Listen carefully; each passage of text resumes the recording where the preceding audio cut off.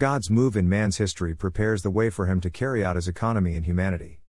The intrinsic significance of the 12 historical books in the Old Testament is the revelation that God's move in man's history prepares the way for God to carry out his eternal economy by his becoming a man, that man may become God in life and in nature but not in the Godhead, for the producing and building up of the church as the body of Christ to consummate the New Jerusalem for his ultimate expression. Wow, what an elevated view of the historical books in the Old Testament. This week we start a new morning revival series on the topic of crystallization study of 1 and 2 Chronicles, Ezra, Nehemiah, and Esther, based on the 2022 winter training. This first week in our HWMR the topic is God's move in man's history for the carrying out of his eternal economy. There is a human history going on outwardly, but within man's history there is God's history. The history of God in man's history is his move to carry out his eternal economy.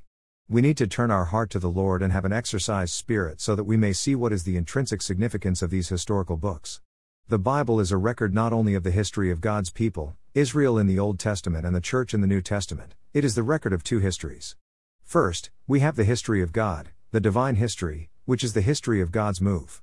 Then we see the human history, the history of man. In particular, we see the history of God's people. The human history is the most visible thing, and everyone who reads the Bible sees this matter. Sometimes it is easier to pay attention to the outer shell of the human history than to see the kernel of the divine history within the shell of human history. Both in the Old and in the New Testament we have the outward human history and, within this history, we see the inward divine history. In the Old Testament, in principle, what we see is God's move with men and among men. We don't see his move in man but rather, with and among man. In the New Testament, however, we see God's move in man, for he took certain steps in order for him to come into man. Christ went through 5 major steps: incarnation, human living, crucifixion, resurrection, and ascension. Through these 5 steps, God went through a process to become a life-giving spirit so that he would be dispensed into man and have a move not only with and among man but in man. Hosea 11:4 speaks of this. Here the Lord said that he drew us with cords of a man and with bands of love.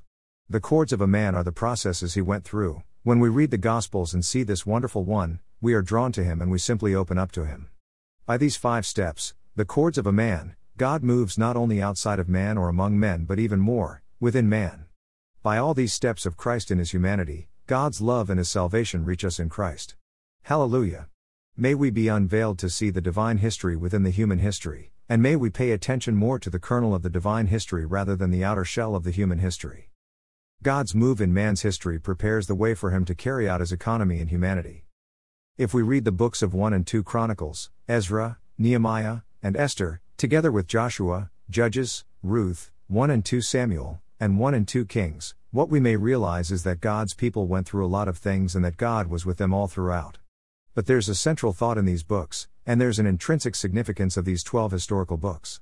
Thank the Lord for the ministry of the age that opens up what is the intrinsic significance of these books, what does the Lord intend to do in these books, and what is underneath the surface. What we see in these 12 historical books in the Old Testament is the revelation that God's move in man's history prepares the way for God to carry out his eternal economy by his becoming a man, that man may become God in life and in nature but not in the Godhead. All this is for the producing and building up of the church as the organic body of Christ to consummate the New Jerusalem for his ultimate expression. In the books of 1 and 2 Samuel and 1 and 2 Kings, there's the central point of view of God's chosen people, but in 1 and 2 Chronicles the central point of view is the entire race of mankind. In 1 Samuel we see the lineage from Samuel to David, but in 1 and 2 Chronicles we see the lineage beginning from Adam, including all mankind. We could say that the lineage in 1 and 2 Samuel corresponds to the genealogy of Christ as recorded in Matthew 1, which begins from Abraham and concludes with Christ, focusing mainly on God's chosen people. The lineage in 1 and 2 Chronicles, however, corresponds to the genealogy as recorded in Luke 3, which is broad and includes all of mankind. This is strong evidence that the coming Christ, who is the embodiment of God, is not only for the chosen race of God in the Old Testament but for the entire human race created by God. 1 and 2 Chronicles and their intrinsic significance show us God's move in man's history. God moves in man's history, he has been moving and is still moving in and through man's history. If you read the Bible and study both the Old and New Testament, including the prophecies, you will realize that God's move is in man's history for him to carry out his economy. In the Old Testament, we see what God has been doing in order to prepare the way for him to carry out his economy, and in the New Testament, we see the carrying out and fulfillment of his eternal economy. We must link the 12 books of history in the Old Testament to God's eternal economy, for the entire Bible speaks of this one thing: the eternal economy of God. The Bible actually tells us only one thing, from Genesis to Revelation: God's eternal economy. God's eternal economy is based upon His good pleasure, the desire of His heart. Ephesians 1:4-5, 9-10, 1 Tim 1:3-4, 6-3. These 12 historical books were written in God's divine revelation for our admonition and enlightenment. 1 Corinthians 10:11. In 1 and 2 Chronicles in particular, the chronology we see here indicates that God's move in man's history is to prepare the way for God to carry out His eternal economy in humanity by becoming man, so that man may become God in life and nature but not in the Godhead. Wow! May we open to the Lord and allow Him to enlighten us and shine upon us, that we may see the intrinsic view of 1 and 2 Chronicles. May we see not only the outward human history but even more, God's move in man's history, how God did many things to prepare the way for the carrying out of His eternal economy in humanity. Lord Jesus, unveil us to see the intrinsic view of Your divine revelation in the holy Word of God. Cause us to see a vision of God's eternal economy. May such a vision direct our heart and guide us in our daily living. Oh, may we see the eternal economy of God, which is based up in His good pleasure, the desire of His heart. Thank You, Lord, for unveiling us to see what is in Your heart. Hallelujah for God's move in man's history, for the carrying out of God's eternal economy in humanity. We open to Your move in us, Lord. Move in our being. Make us the same as Christ in life and nature. Thank You, Lord, for becoming a man so that man would become God in life and nature but not in the Godhead. Hallelujah for God's eternal economy. Praying the prayers of the age to hasten the Lord's return, which will solve all the problems of the world. The carrying out of God's eternal economy to prepare us to be His bride to bring Him back is the only way to solve the problems of today's world situation. There are many problems in today's society, and not all of them are solved by the Lord's first coming. The Lord's coming for the first time was not so that He would solve all the problems in society or in the world. He came to redeem us so that He would impart Himself as life into us for the producing of the church as the body of Christ. The outward problems in society, the injustice, war, suffering, famine, and human government, together with all the well-known problems in society, will be solved by the Lord's second coming. Today the carrying out of God's eternal economy, with the procedure of His judicial redemption and the goal of His organic salvation, to prepare us to be the bride of Christ to bring Him back, is the unique way to solve the problems in today's world situation. Romans 5:10, 17, 21, 1 Te. 5:23-24, Phil. 1:3-6. This is the desire of God's heart, and He will accomplish it. We are here for this, and we need to join ourselves to Him and pray the prayer of the age to hasten His return. Look for example at the situation in Palestine, the dispute for the land there, and who should live where and do what. Who is the rightful owner of that land, Israel or the Arab nations?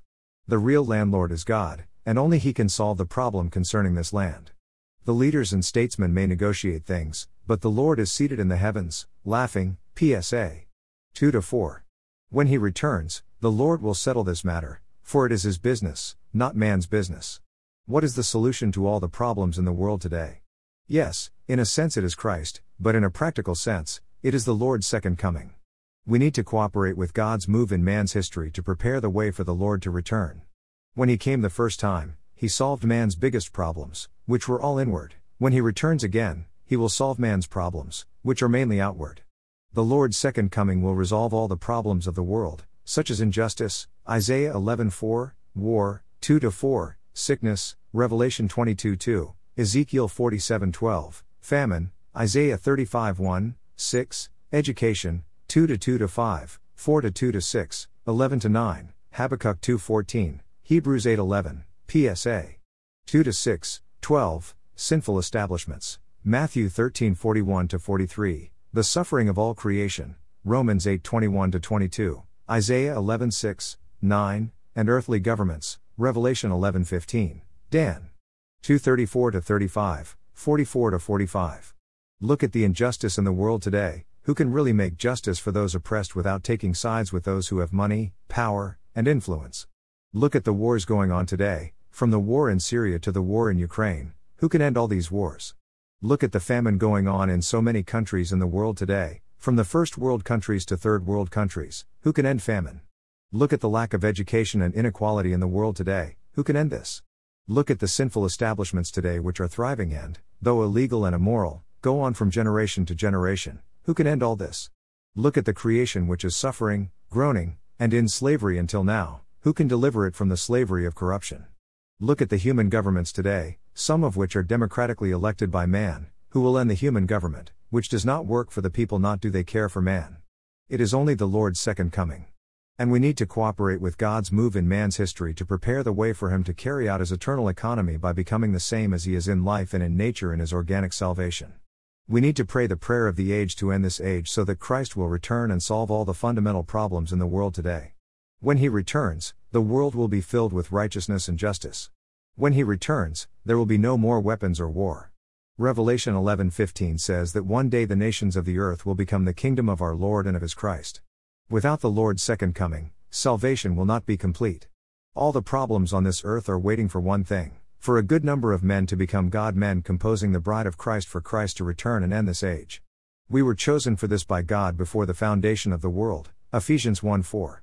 May we be those who pray the prayer of the age to cooperate with God's move in man's history, and may we remain in the process of God's organic salvation so that we may become the same as Christ in life and in nature for him to return to rapture his bride and bring in his kingdom. Lord Jesus, we want to cooperate with the carrying out of God's eternal economy to be the bride of Christ to bring him back. Come, Lord Jesus. We give ourselves to you for the fulfillment of your heart's desire. Lord, we desire for you to return. We don't want to seek to solve today's world problems, we just want to enjoy you, experience you, and cooperate with you in your economy so that we would become the same as Christ in every possible way.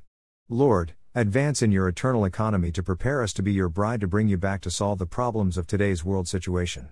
Hallelujah, when the Lord return, there will be no more injustice, war, sickness, famine, inequality, sinful establishments, sufferings, and human government. Come, Lord Jesus.